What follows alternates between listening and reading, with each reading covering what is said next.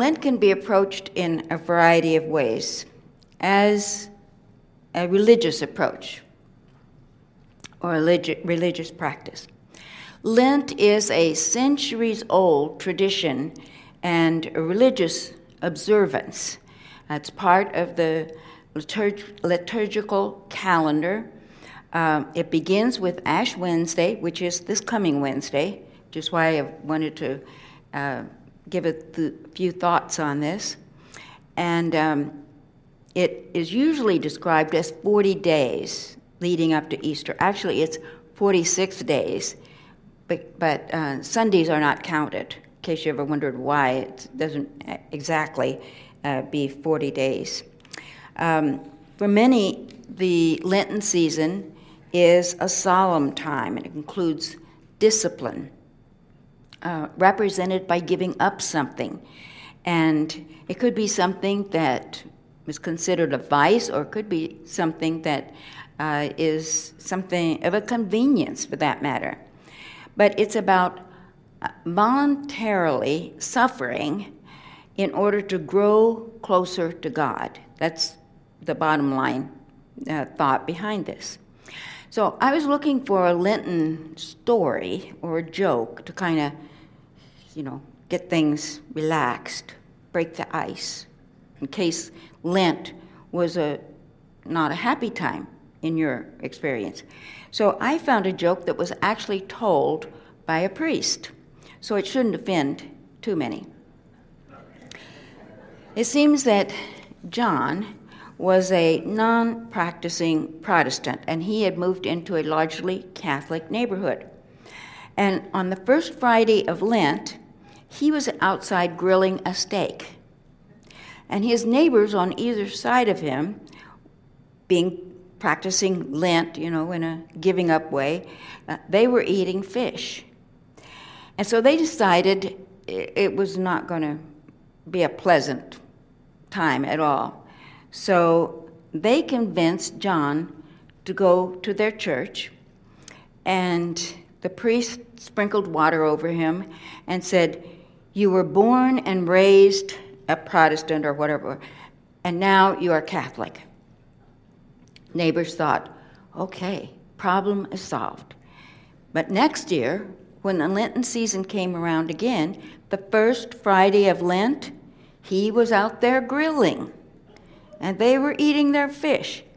And so they got together, heading over to remind him that his new faith required that he have fish every Friday in Lent. But as they got close to his yard, they saw him leaning over his grill, and he had a little bit of water he was kind of sprinkling on things. And they listened, they heard him say, "You were born a cow, raised a cow, you are now a fish."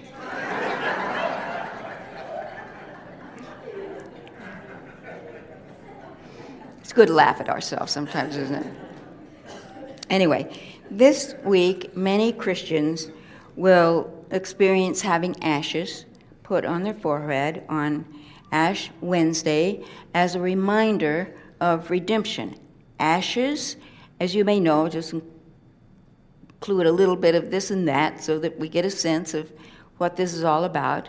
Ashes were used as a cleaning agent for the ancients, and they also represent repentance. So in the book of Jeremiah, there's the prophet called Israel to wallow in ashes, meaning to repent. Now, Lent from a Unity standpoint. In Unity's book, Keep a True Lent, by Charles Fillmore, co-founder of Unity, it says, "It is commonly believed that the Lenten period has to do with the events of the 40 days preceding the resurrection. This is erroneous.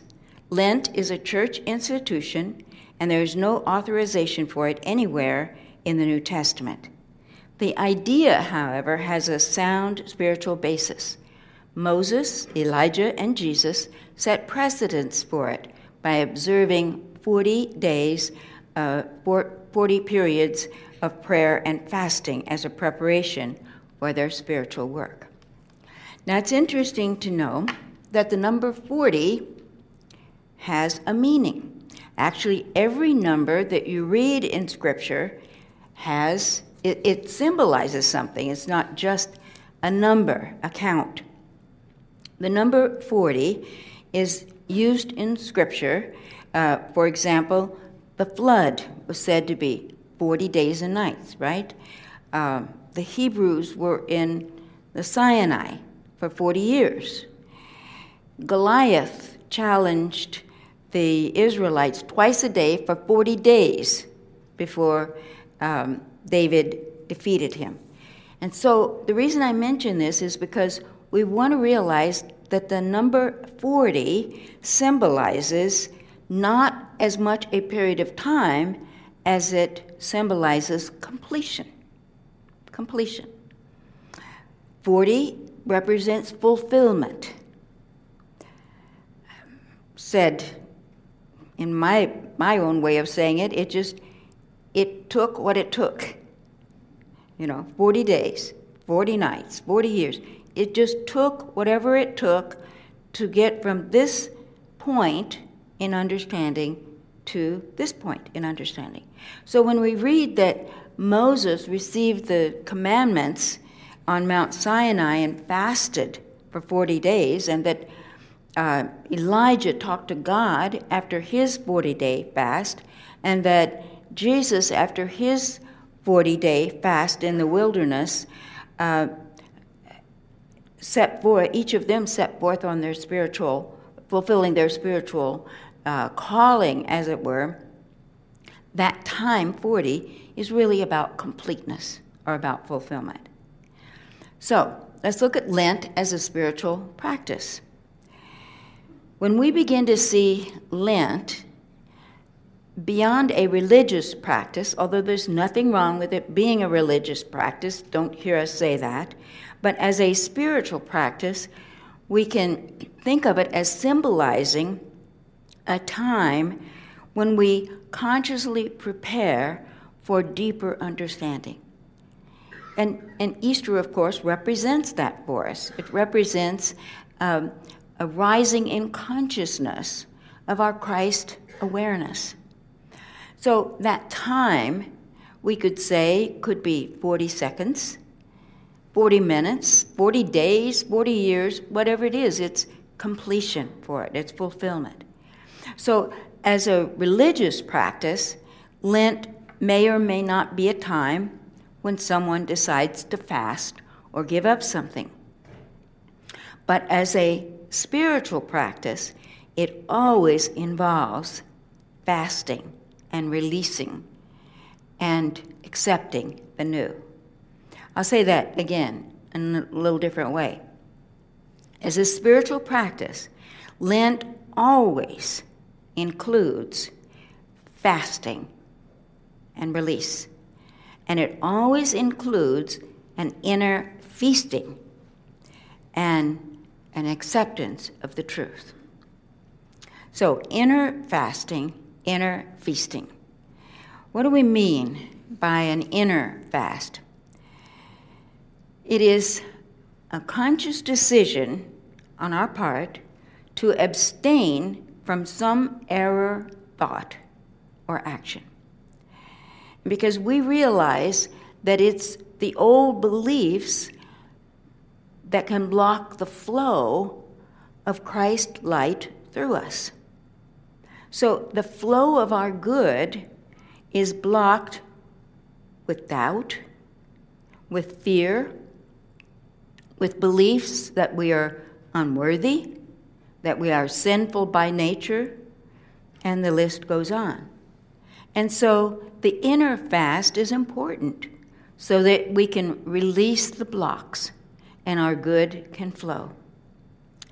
And what do we mean then by the inner feast?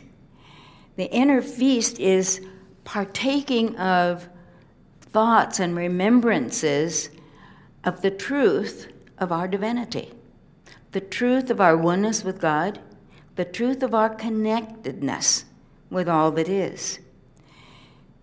There are many ways of referring to that presence within, that divinity within. We can refer to it as our I am, or our spiritual reality, our higher self, our higher power, whatever we want to call it. But that's really what we want to feast on and release anything that stands in the way of knowing that and knowing it to a deeper degree. The inner fast is about letting go of the lies that we've been told and embracing the truth about us. What lies have we been told? Maybe about how we're supposed to suffer in this life so that we can have our reward in the next. Fasting and feasting in an inner way can be equated with Unity's use of denials and affirmations. Denials are the cleansing aspect. Affirmations are the reinforcing of the truth within consciousness. When I think about that belief that somehow we're supposed to suffer and that that's godly to suffer, I think of the words attributed to Jesus from John, 10th chapter. I came that you might have life and might have it abundantly. Not, I came that you might have suffering. I came that you might have life and might have it abundantly. So we want to reinforce that. Reinforce the life more abundant, the worthiness, the deservedness that we have. What some people call suffering is really the effect of causes that have been set in motion. So the belief that we're supposed to suffer really comes from the belief that we are somehow disconnected from God, not one with God, not forever held in love, in joy, in forgiveness. As a spiritual practice, Lent then is fasting from the belief that suffering is ever God-ordained, that anything less than love and peace and joy is somehow the will of God. As I study the teachings of Jesus, nothing could be further than the truth. When we came into this earth experience, we came to enjoy life, not to suffer.